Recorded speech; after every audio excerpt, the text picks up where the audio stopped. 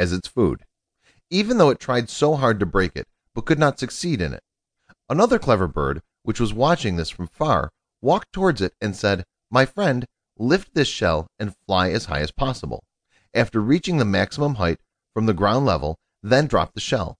It will scatter into pieces in no time, and then you can have them as your food whenever possible."